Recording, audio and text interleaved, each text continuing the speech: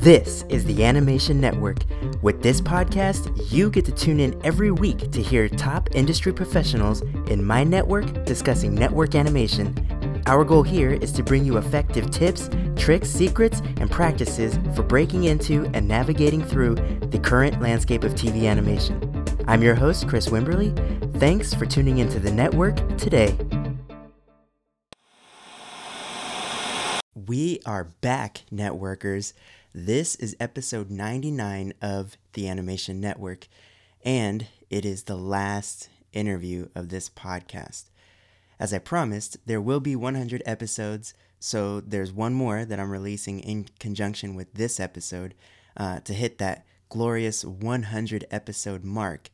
But for this one, I couldn't have asked for a better way to finish off this amazing collection of interviews that this podcast has provided for you all. On that note, thank you for your patience as we've been working hard to end the Animation Network smoothly and in a satisfying way. In fact, we're over 70,000 downloads for these 98 episodes of the podcast, which means we really must have done something right. So thanks for listening. Really can't thank you enough. And real quick, I've been getting lots of emails about access to the entire archive of the podcast, so be sure that you go to theanimationnetwork.org/podcast and you will find all the episodes going back to episode 1. However, I will be compiling all 100 episodes into one downloadable file for you to own. So be sure to keep an eye out on the Facebook page and Twitter page to find out more info about how to get access to that. But for now, please enjoy this tremendous episode featuring the extremely talented animator, story artist, and director, Robb Pratt. No, I'm ready to go. All right, well, then I'm ready too. I can't believe this is finally the last interview, and it's you. Wow, of all people. I'm really excited about this. I'm very honored. Well, I'm very honored to have you because I'm very aware of your experience in the industry, and I felt like it'd be very valuable to have you on the show. Thank you.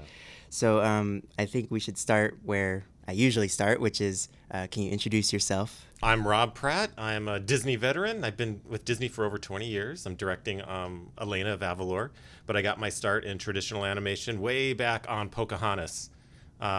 And then I do my own fan films because I love animation so much. So please check out Superman Classic, Flash Gordon Classic, and even more on my my YouTube channel, Robb Pratt, where 2D animation is not dead. Wow, that is... You sound like a radio show host. Oh. Yeah, that was nice and clean. I like that. Thanks. That was good. So the one thing I don't think I've updated many of my listeners on yet is we actually are currently on the same show now. I am here on Elena of Avalor. It's wonderful having you. Oh, thanks. I was really excited when the call came in because, I was here when you guys first staffed up back like 3 years ago or whenever it was. Yeah, like 3 or 4 years ago. Yeah. And, it was such a great looking show and it's done a lot of amazing things. So thank you. And we tried to get you earlier and somehow timing didn't work out and we missed you. So it was good to get another chance and get you. Thank you. I really appreciate it. Awesome. So you had mentioned that you do have some history in 2D animation, so I kind of want to uncover that background a little bit. So if you can give kind of just like a brief bio, a brief history lesson of how you came up through those ranks and to where you are. Yeah, I feel very fortunate. I was, at a young age, knew I wanted to do this. I grew up on Looney Tunes and the Fleischer Popeyes, and even though they weren't doing those at the time I was a little kid, I didn't know better, and I just, that's what I wanted to do. And I remember at 6 years old in kindergarten, telling everybody, when I grow up, I'm going to be an animator for Walt Disney. So I was very focused, loved animation. That's where I was lucky. And then I grew up in poverty. I had a single mom who suffered from mental illness. So we were raised, on welfare. And so going to a really great school was not an option for me. Mm-hmm. But again, I was very lucky because I was born and raised in North Hollywood, and the union headquarters, for folks who don't know, cartoonists are unionized. They have been since the 40s. and the headquarters were right in North Hollywood, and they give classes at night. And you're not accredited, you're not going to get a degree or diploma, but Yeah. you're learning from people that work in the industry during the day. They want to make a few extra bucks, so they teach a class at night. And I took storyboarding classes and in-betweening classes. And again, just being lucky, Disney was going through a boom. They had 3, massive hits in a row with Beauty and the Beast, Aladdin, and Lion King. So they were looking to expand production and make 2 movies at a time and piggyback them, meaning they needed a whole second crew right when I was learning this. And one of my animation teachers was Ruben Aquino, who had animated Ursula, the Sea Witch. Yeah. And so not only you're taking these classes and learning from industry pros, but you can also, your kind of ears to the train tracks. You can hear like what's coming up. And Ruben was working on Lion King at the time I was taking these classes and saying they were gearing up on Pocahontas. So I contacted the studio, and I had gotten some freelance work just from friends, probably other friends that took union classes, and I was doing some in-betweens on Thumbelina for Don Bluth. Wow. So I felt like, okay, I have something to show. I'll call Disney. And they said, all right, we're looking for people, but we need you to take a test. And I was just a kid, and that intimidated me. And I said, well, I have stuff to show in my portfolio. I work for Don Bluth. Oh, no, we need to see if you're good enough for us. Yeah, right. And I got nervous, and I hung up the phone. And it took me another 6 months to call again. Oh, my gosh. And I blew it because I may have gotten to work on Lion King. I missed it, but I got hired for Pocahontas. And I'll always remember that day, my first day at work, going on that Disney studio lot, because not only it was such a huge achievement for anyone in my family to work at Disney, that was also the first day in my life I didn't consider myself poor anymore. Oh. So it was really a game-changing, life-turning point in my life. That's amazing. Yeah. Holy cow. So I didn't know any of that about you. Yeah. I mean, I knew some of your career milestones, but I didn't know the background, which I think knowing a lot of my audience, I think is going to resonate with a lot of people. And what's interesting about that too is, I typically don't get into feature on this podcast, which is funny that on the very last episode, here we are talking about feature. And so I do want to kind of cover how you transitioned into TV. But what I like about what you're saying is typically with feature people, especially veterans of a certain time and before, it's like that way of getting in doesn't exist anymore. Right. But I think elements of your story still resonate with people now about not being able to afford certain art schools, right? And there are ones that and I can think of off the top of our head in California where it's like, if you don't go there, you're not in, Right. and I know people who like pound that pavement for years and apply and apply and apply, excuse me, and don't get in. And they feel like it's over for them. Right. And here you are, and here I am. I went to a state school, dirt cheap state school. Yeah. And and here we are sitting at the same table. That's right. Having this conversation. So I'm working on the same show. And working on the same show. Yeah. So if we can real quick, I did want to connect those dots. So how did you end up going from feature and then making your way into TV? Yeah, I wonder how history is going to look at it. It was very, very painful period in time for a lot of folks. And I'm guessing, probably when Rubber Hose animation went to more realism and, Bambi and Deers were brought into the studio and people were now had to learn bone structure. And you had the older animators that just couldn't make the transition.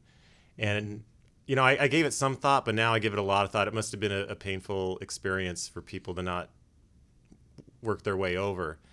Because when I went through it, when 2D died, at least in Hollywood, it was extremely painful. You're talking about a job that everybody I worked with, this is like a lifelong dream since they were a kid who grew up watching Disney classics like Pinocchio and Dumbo, and you finally make it. And it's glorious. It's like standing in the golden light of the sun. When you're there, you feel like it's the pinnacle of animation. And to be given a title of Disney animator just seemed like being a Jedi Knight. It was just fantastic. So then for it to all kind of, within a couple of years crumble apart, Toy Story came out. And I remember they screened it at work. And I walked out with a friend of mine and he said, well, it looks like we're all going to be out of jobs soon. And I thought, well, no, it looks different enough. Maybe stop motion's dead. Sure. but we look different and we'll be gone. But my friend's theory proved right, and within 5 years, hundreds of people were let go, and it was really hard. And Disney did the great thing. I mean, it's a great company, and they trained a lot of us on Maya. And then I had to make the decision. Am I gonna like throw away 10, 15 years of drawing and just like learn this new thing and compete against kids that have grown up on the computer? Yeah. But my drawing is the way I market myself. So it was fun to do Maya, and I love learning the principles of it, and it's valuable to me, but it just ultimately, it wasn't for me. I wanted to keep drawing. And I let the Disney company know, like, hey, I want to stick around. Can I go in the story department? But things get really, you get pigeonholed. Mm-hmm. And I think everybody saw me as an animator, not knowing, you don't know anything about story. And then, there's cliques too, where the story people are really tight with each other. And for whatever reason, they didn't select me to do it. So I kind of was forced out, and I had to fend for myself. And it was a scary time because I had to completely reinvent, well, not completely, it was still in animation, but to a certain degree, I had to reinvent myself. Yeah. But now I was 10 years older. Now I had a wife and kids, a lot more pressure. Mm-hmm. So I started going into TV because there was just more job opportunities. Feature, at the time there was DreamWorks and Disney. Sony was starting up. So you kind of had 3 places to go to if you wanted to stay in Los Angeles, which I did. Mm-hmm. But with television, there was a lot more opportunities. There's Nickelodeon, Cartoon Network, so on, and Disney and so on. So I thought I'll just get any boarding job I can. I know how to read a script and I know how to draw. So, the first jobs were always like freelance little jobs, a page here, a page there. And it didn't really expose my lack of knowledge in cinematic language. And now that I've been doing it for 10 years, I realize there's more than just knowing how to draw and how to read a script. Mm-hmm. There's a whole cinematic language to learn.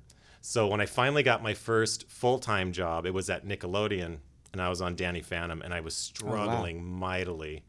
And we're union, so if it's not working out with an artist, you have to get like 3 written warnings before they're going to let you go. Mm-hmm. And they gave me 1, and I had to meet with the producer, and the producer was like, Rob, I know you're trying really hard, you're just not giving us what we need. Mm-hmm. And I was staying till 3 a.m. every night trying to learn this new storyboarding thing. And but at Nickelodeon you get a roommate, and again, there's like bad luck in your career and there's good luck in your career. And the good luck was I had this roommate, Shant Nigagosian. Mm-hmm. And we were meeting right when I had my first notice. Hey, nice to meet you. I don't know how long we're going to be roommates. I have this pink slip I just got. And he was great. He gave me tough love, looked at my boards, was very blunt at how bad I was. Mm-hmm. And some people can take that and their tail goes between their legs and they run away. But I took it as like, no, I need this. I need to be told where I'm struggling at. And it just became, months and months of us. We loved the same movies. I had a TV in our office. We would watch Superman, the movie, and Indiana Jones. And we just really hit it off, and we're friends to this day. And he just turned on a couple light bulbs for me about how you reveal information in your story, how you cut, how your screen direction should remain solid. And then I just watched all of my movies in a completely different way. Yeah. And to be truthful, when I was struggling, I was not passionate about boarding. I was passionate about animating, and I had always hoped that, well, maybe 2D will take kind of be in a slump for a little bit and it'll come back, and I'll just do this until it comes back. Mm-hmm. And it wasn't until all these light bulbs got turned on that I started, oh my God, that's how you can reveal something to the audience in an interesting way. Mm-hmm. Oh, I got to watch Raiders of the Lost Ark again and really study like how Spielberg like reveals information in it. And I got really super passionate about it. And then once that passion came, then my career took off. Then I returned to Disney, although this time in television. And within months I was, head of story on a show. I was directing on a show, I think a year later.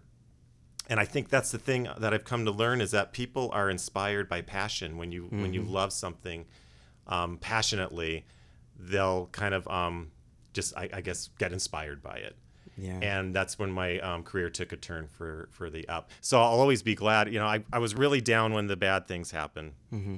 But then if you're patient and you're passionate and you're nice to people, you just, good things will happen too. And I'm so fortunate that had I been 10 years older, I might have struggled making the transition. Like I've seen some of my fellow Disney animators struggle. But if I were 10 years younger, I probably would have never gotten a taste of being a Disney animator that rolled his Right. drawings. So Yeah. I have one foot in that area and still one foot in the present. Yeah. So fortunate and so lucky. And I had a lot of sad feelings when 2D went down. I was down for a year or two. But now when I look at it, I'm very fortunate to have experienced it at all. Yeah. Man, Yeah. talk about being inspired. I'm like sweating almost from that. Oh, I'm That's glad to like hear that. amazing. And so well illustrated. Like, I feel like I'm watching a movie. In fact, I'm curious. At this time when you were transitioning out of animation, is that the same time that what's his name did that documentary Dream On, Silly Dreamer? It is that era, That is that era? exactly. Yeah, and Okay, that's what he yeah. was kind of trying to document. Yeah, Yeah, that pain I that have everyone was. that documentary. I have it. Yeah. Yeah. Wow. Okay, cool. And so the other thing I wanted to mention is I've lived a similar experience because I've also been in the industry now for 10 years. And when I came in, it was at the time where drawing digital was like the new thing. And Right.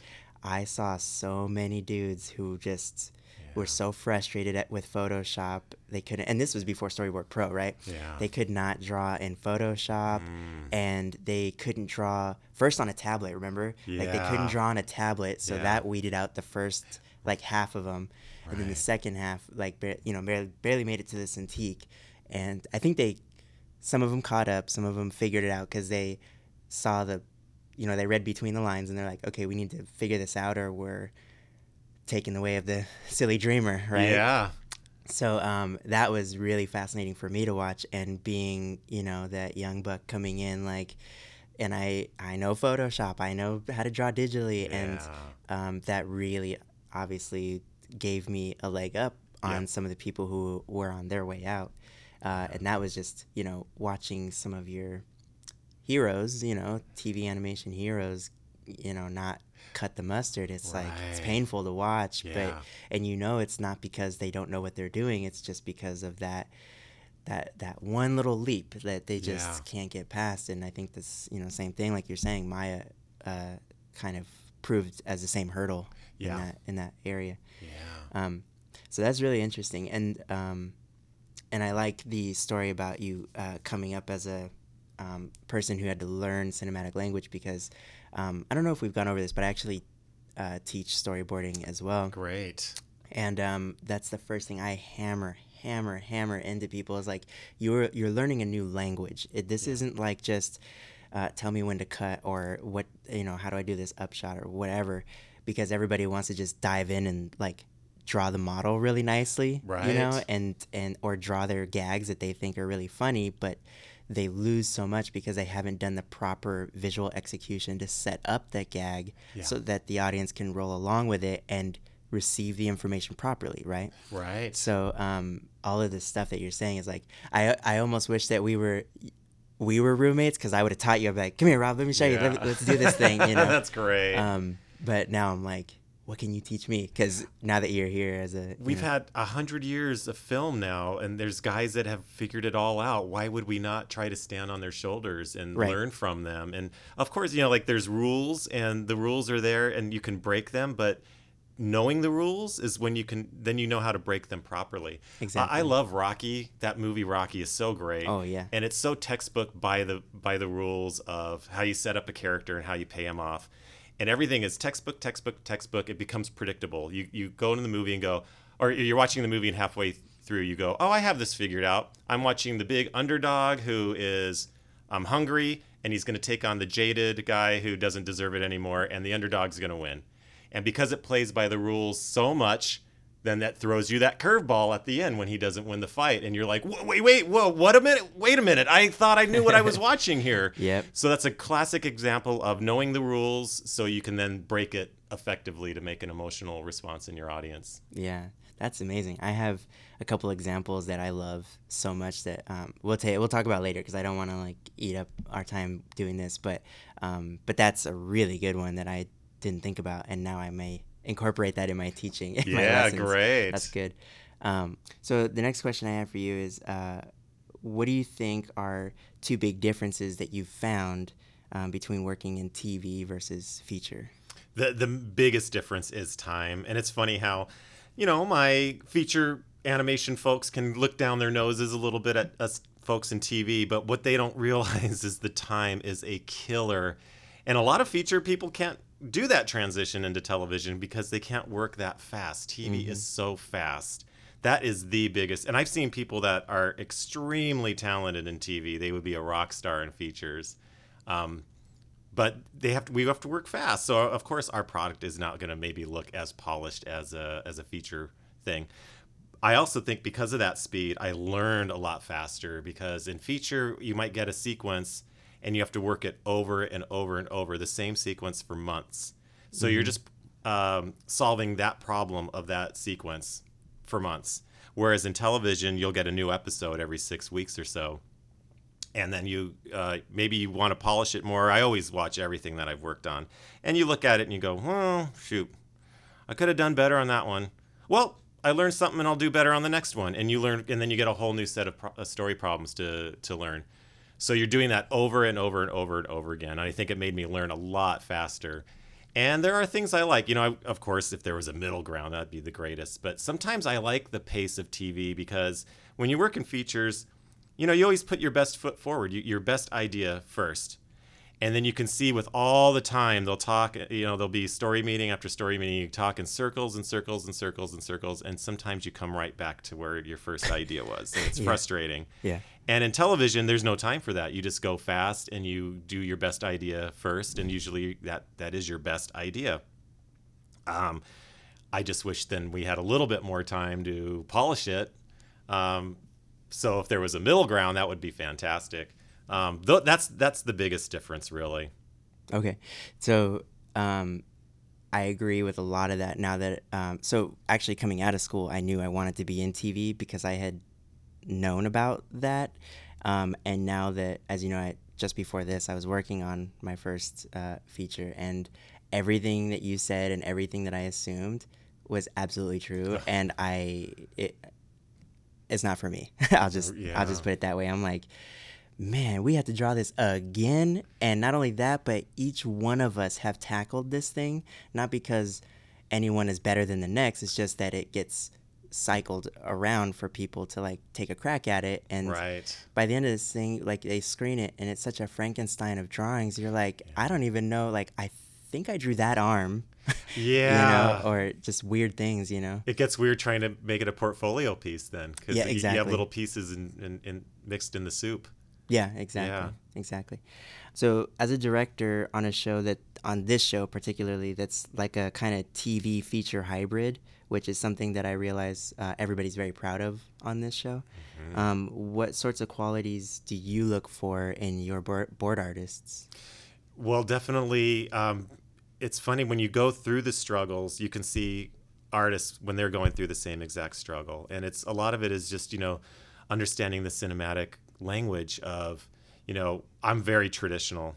And I love old movies, so I watch a lot of my old movies. And I, like I said earlier, I want to learn from the masters that taught me. And it's funny that 80s is such a big thing now, because I grew up in the 80s and I love Spielberg movies and prime George Lucas movies, and everything is very traditional. Mm-hmm. And there's, we've been conditioned to watch something a certain way because this medium is over 100 years old now. So there's certain expectations I think the audience has, and you never want to lose them, even for a moment. You want them to enjoy the story.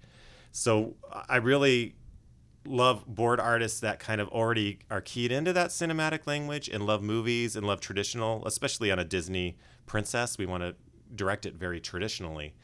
So understanding that language and of screen direction, try to keep, if a character is screen left of another character, then they should always be screen left until we see them move. Or a cut should be motivated by something. Why are we cutting? Or is the camera moving? The camera should be moving for a reason, not just randomly. Everything is very deliberate, and everything is to make it easier. You're kind of filtering everything for the audience so they can just enjoy the experience.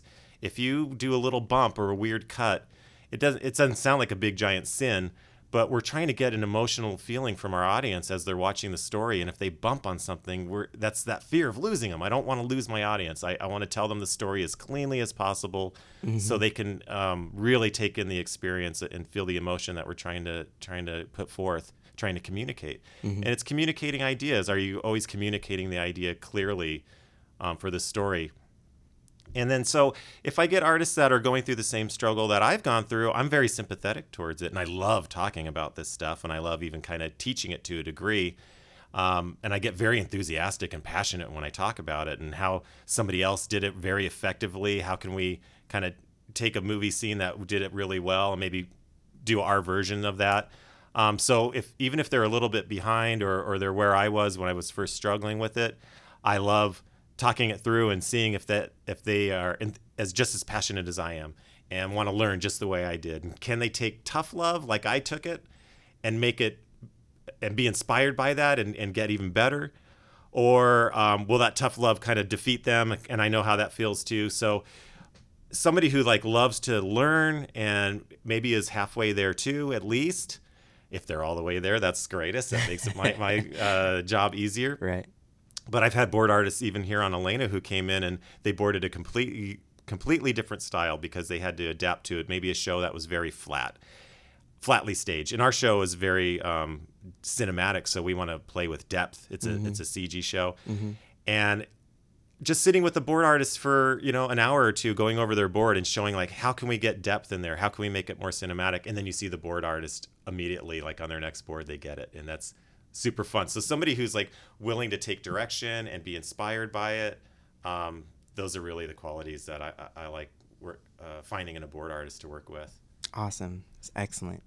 Also makes me feel intimidated. I don't know why, but I mean, and we're not even on the same team, but I know the feeling. I joined Instagram recently, and you go through and you look and you see all this art, and it's like, wow, there's people out here that can draw like this, and I'm the same as you. The first reaction is to feel intimidated. A gut check, yeah. And then I spend a day or two feeling like that, and then I come back inspired, and I want to draw an eye the way that artist drew the eye, or the hand the way they cheated the hand. And if they couldn't draw that hand in that forced perspective, they kind of designed their way out of it. I want to do that. So yeah, my first gut instinct too is to feel intimidated at first and then inspired after. Yeah, I think one of the greatest lessons that I taught myself was similarly actually to your story of going into boarding from animating, is that when I came out of school, I wanted to be both a character designer and board artist. Character designer because at that time that was the rock star job, right? Because there's always waves, right? Every 5 years the rock star job changes. It's like viz dev for a while, then it's character design for a while, then it's boards for a while. And so at that time it was character design, and I wanted to do boards for me because, like, growing up on like Looney Tunes and Tom and Jerry, it was all gag driven, and like I want to be that guy to like make up the jokes. And so I had 2 portfolios, and I showed a mentor of mine and asked him on the show that I was working on, or that I was interning on, hey, like, could you take a look at these? And he was like, okay, so they're both good, and as good as a student's artwork can be, And he was like, excuse me, he was like, well, so here's the news. The good news is over here, your character designs are pretty strong, actually. Like you seem like you could do this job with a little more grooming, whatever. Boards, on the other hand, are not quite there. They're a little lagging here and there. And that is actually what I decided to do. I was like, well, if I can do characters, I'm going to put that down and I'm going to go for the board thing because that's the tough love, like you were saying. Attack it. Yeah. And here I am, and I didn't even look back. And I've been tested to do characters on shows because, I can design characters. But yeah, like the challenge called me, and I went after it. And that's great. That's advice I give not only my fellow board artists, I've given my kids this advice where when I was animating, I was terrified. I was just starting out, and you do like there's pose to pose animation where you kind of know it's going to hit this pose and it's going to hit this pose, and then I put in betweens. And then there's straight ahead animation where you just kind of do one drawing at a time and you roll your drawings, and there's a natural flow to how things move, and usually you get more textured movement with that. And when I was young, I was just doing the pose to pose because I was intimidated by the straight ahead, and I was terrified of trying to do dialogue. Like, how do you know how to do the mouth shapes? You got to look in the mirror. How do you sync it? How do you know when their mouth goes to the side? And so I thought, you know what? I don't want this to be a weakness. It is a weakness now. I'm going to attack it. And I did. I attacked it. I hit it hard. I did nothing but dialogue test after dialogue test after dialogue test. And then I conquered it. And it's my favorite thing to animate now. Wow. And so the same thing with overlap. Like you have hair on a character or a cape. You can't chart that movement. That has to be done straight ahead, and it has to be done after the character's figured out. You have to roll your drawings, and that terrified me. Again, I don't want this to be a restriction on my work. I have to conquer this. So I attacked it. I did test after test after test with a cape, with hair, and then it got to be like, I love it so much. It adds texture to your animation. I would never design a character without an overlapping quality because it just makes that, it's a little bit of eye candy. So I conquered it. So I take that same approach into story where I had to learn that cinematic language. I attacked it. I watched my movies, and I feel really comfortable with it now. And then I saw, well, God, where can I improve? I have to look at my own work and be critical of it. Well, I can compose a shot okay, but I'm not like a rock star at it. I want to be a rock star at it.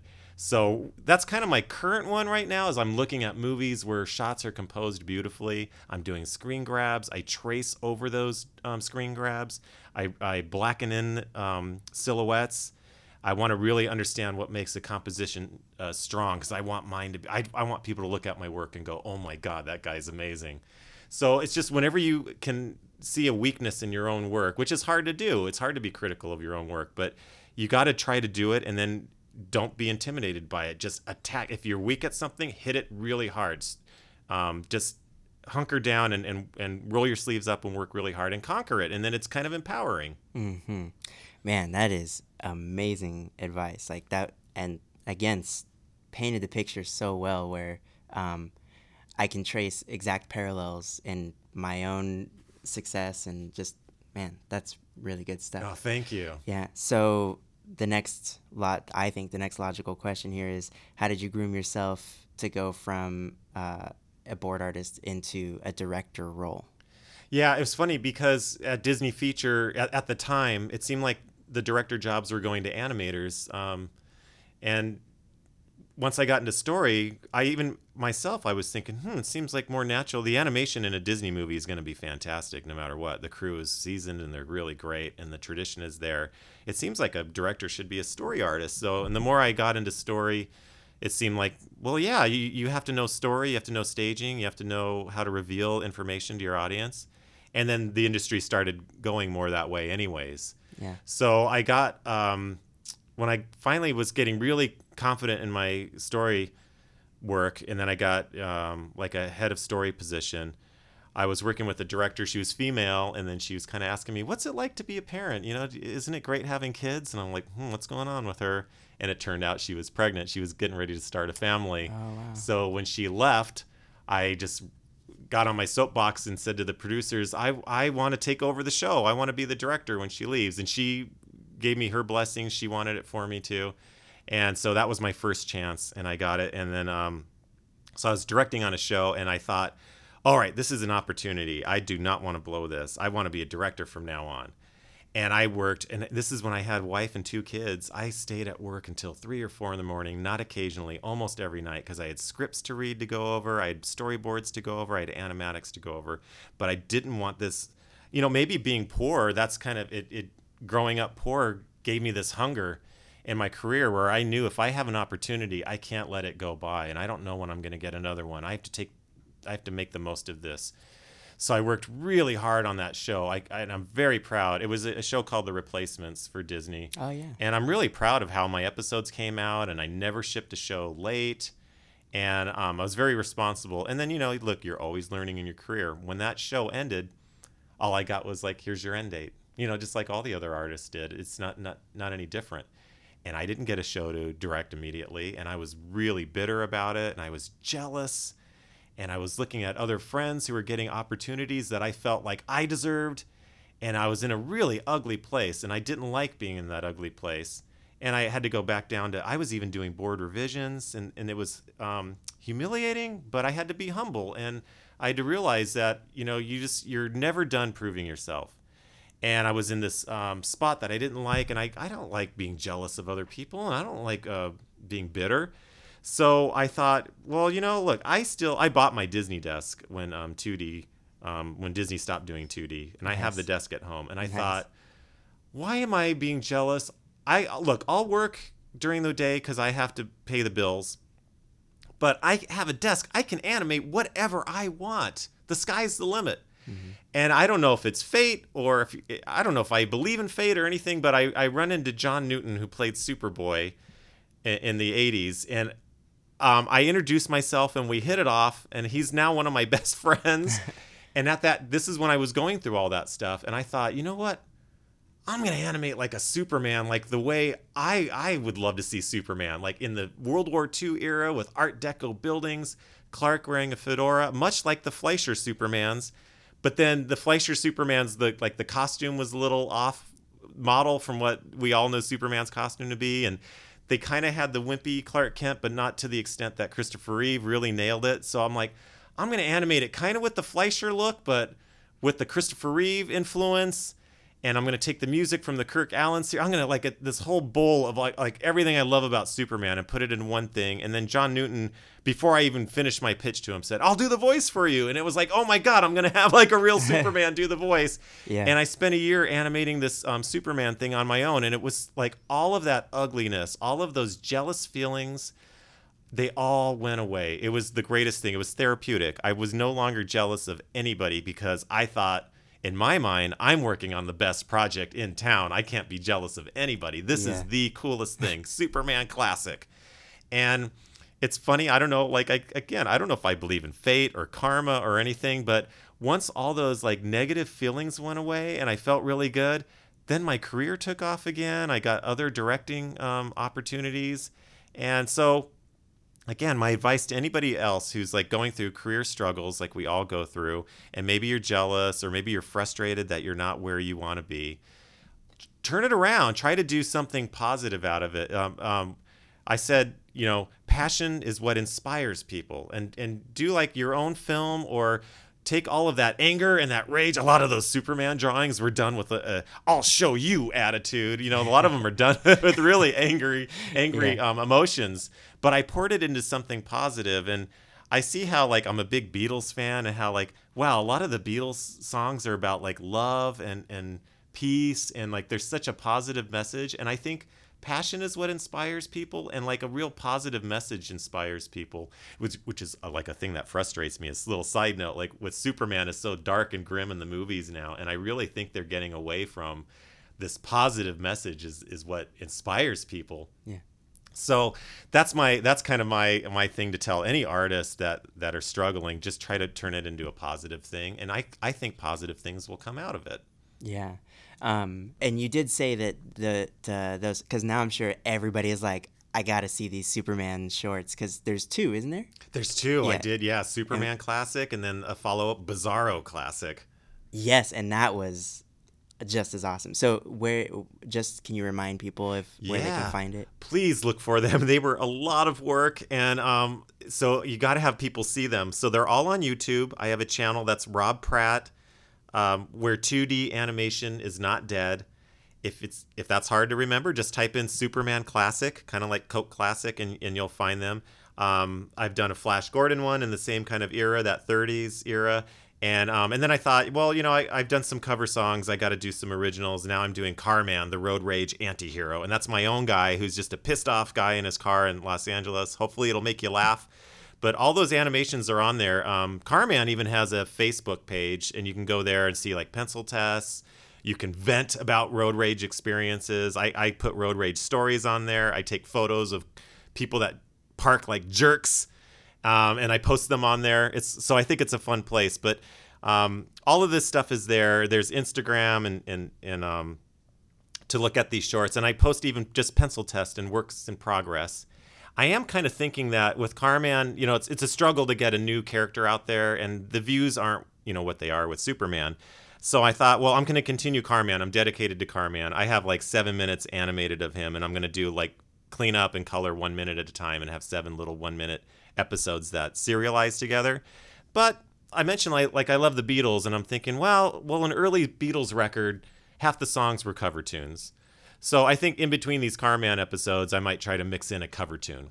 So I'm giving a lot of strong thought to Indiana Jones right now. So I might be doing an Indiana Jones classic to kind of go with my Flash Gordon classic and Superman classic. Yes. So if this is stuff that I look, it's a lot of work. I would hope people would watch it and dig it. I'll be posting, works in progress of Indiana Jones pencil tests all along the way. So what's great now is it's not even just about the final product anymore. With Superman Classic, I worked on it alone for a year where only close friends saw what I was doing. Well, now we're in this age of Instagram and Facebook and having to constantly have posts. So with Indiana Jones Classic, I'll just once in a while put an Indiana Jones pencil test. Awesome. Or, hey, here's a drawing of what I think Indy's new girlfriend is going to look like in this episode. Awesome. Or here's a background. Here's what it's going to look like. So there'll be little updates all along the way. So, please go to my channels and Instagram and check them out. Awesome. And when people search for you, it's Robb with 2 B's. Right. Yeah, I had to kind of cartoon my name up. Right. Yeah, and since Pratt has 2 T's, I'll put 2 B's on Robb Pratt, and maybe that'll make it more memorable. I think it works. I mean, that's how I remembered how to find you. Oh, great. It worked. Yeah. Awesome. Man, and I'm so glad you went to Carman because I was actually going to dive into that because I've been watching and keeping up with it. So thank you. Yeah. And yeah, man, it's all good stuff, and I appreciate the tutorials that you post. Those are all really fun. Yeah, that's a big part too for anybody who's struggling as an artist, even if you're a pro or students trying to break in. I thought, what's the hook? How am I going to get people to look at Carman? They're not going to do a search like they do for Superman. So I even looked into getting like Mark Hamill to maybe do the voice, and I found that I'd have to register it with SAG, and there was a lot of restrictions, and it was just like a thread that I was just going to keep pulling and pulling and pulling. Yeah. So I thought, well, I'll just keep my voice on it, but how am I going to get folks to look at it? And I thought, well, okay, I'll put tutorials with it. So there will be 7 Carman episodes in total, at least. That's if it takes off, I'll do more. But at least there's going to be 7. And so with each one, the price for you to watch is just, you get there's a tutorial. So, please watch, and you'll learn about animation. And I'm structuring the tutorials to not just be animation. It's the whole process if you want to make your own short film. So the first one is already up, and it's about story. The next one I'm going to be posting in the next maybe 2 or 3 weeks, and that one will be focusing on design and color. And then I'll go through the whole spectrum. The ones after that will be, you'll get into storyboarding, you'll get into animating, you'll get into compositing, voice recording, how you break down the voice track so you can animate it. And they're all really short and tight, so easy to watch. And, I even have robpratt.carman@gmail.com. And you can even send in questions if you're like, hey, I know your next tutorial is going to be on animation. Can you cover like this, or can you cover that? And I'll take those into consideration for the tutorial. So hopefully it's a thing that goes back and forth between me and anybody who kind of wants to tag along for this fun ride of still kind of looking at how 2D was made. And those 2D principles help even in CGI. So they apply to everything. Man, this is awesome. And exactly what the Animation Network, this whole podcast, everything I've created is all about that kind of, that general like educational share, like that culture of like, let's just all get better and inspire each other and all that kind of thing. So this is great. Great way to go out. And I can't believe this already has just flown by. I really only have 2 questions left for you. So one of those questions is, what sort of things do you do outside of work to keep your creative mind feeling fresh? Right. Well, yeah, it's always important to have balance in your life, and you always want to, in any social situation, have something in common with somebody. So, like, I love baseball, and that puts me in a certain circle of friends now that I can talk baseball with, or if I'm at the DMV in line, there's somebody that maybe they look like we don't have anything in common. Oh, but you're wearing a Dodger cap. We can talk about baseball. Mm-hmm. So it's good to baseball. I love old music, like Sinatra and stuff. That's the music my mom would play in the house when I was growing up.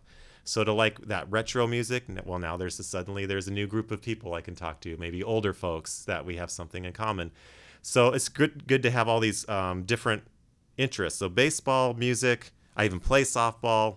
Nice. And then just loving cartoons and movies, and finding things that you're passionate about, things that you wake up in the morning and you can be excited about. There's so many things in life that can bring us down.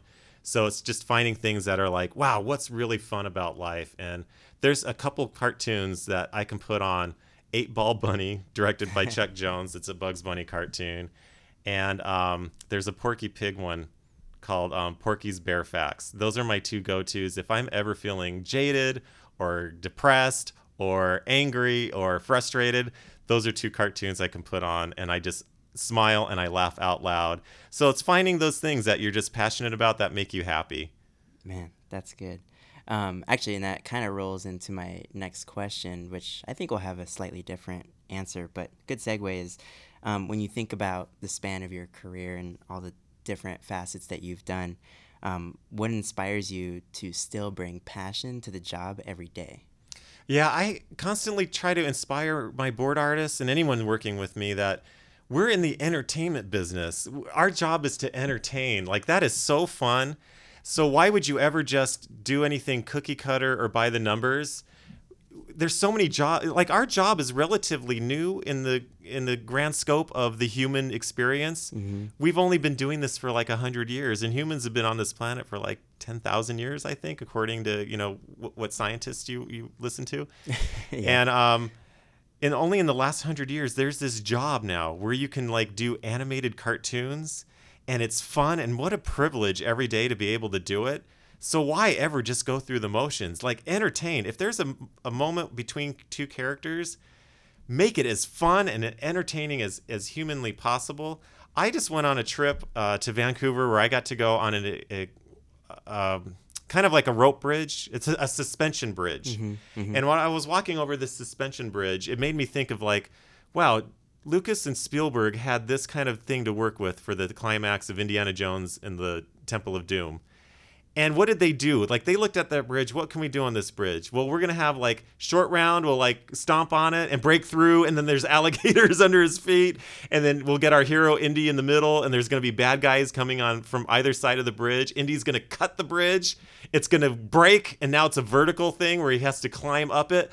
Like, that is taking a sequence and not letting any opportunity slip by. They milked it for everything. I watch it and I can't think of an idea that they missed. Mm-hmm. And that's what we should do as entertainers. If you get a sequence, if you're animating on it or if you're boarding on it, if you're doing color on it, like, don't miss an opportunity. Make it as entertaining as possible. We're making these for ourselves. Yes, we want to make ourselves happy, but think of your audience. It can't just be for you. It's got to be, I love making people laugh. When I watch a cartoon with my kids and they laugh at a gag that I added, that's like the greatest reward I've ever gotten. So when you get a sequence, be passionate about it. Take it and it's an opportunity. Don't miss an opportunity and have fun with it. And when you watch it, don't look back with a regret going, well, I could have made that better, but I had a doctor appointment, or I was busy. Like, I want to look at the sequence and go, like, I gave it my all on that and not regret it.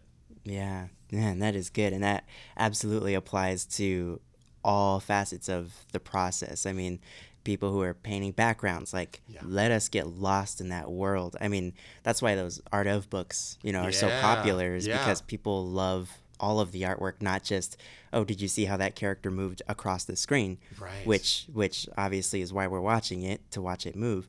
But everybody's part, like the voice actors, talk about giving your all, right? Yeah. I mean, those guys and girls don't phone it in, like, because you can tell. You can tell when they're phoning it in. So, yeah, that is amazing advice to leave the audience with. In fact, especially for the last episode, the last interview, like that, I could not have asked for a better way to wrap that up, man. Oh, thank you. I'm great. Completely honored to be part of it. Thank you so much for including me, Chris. No problem.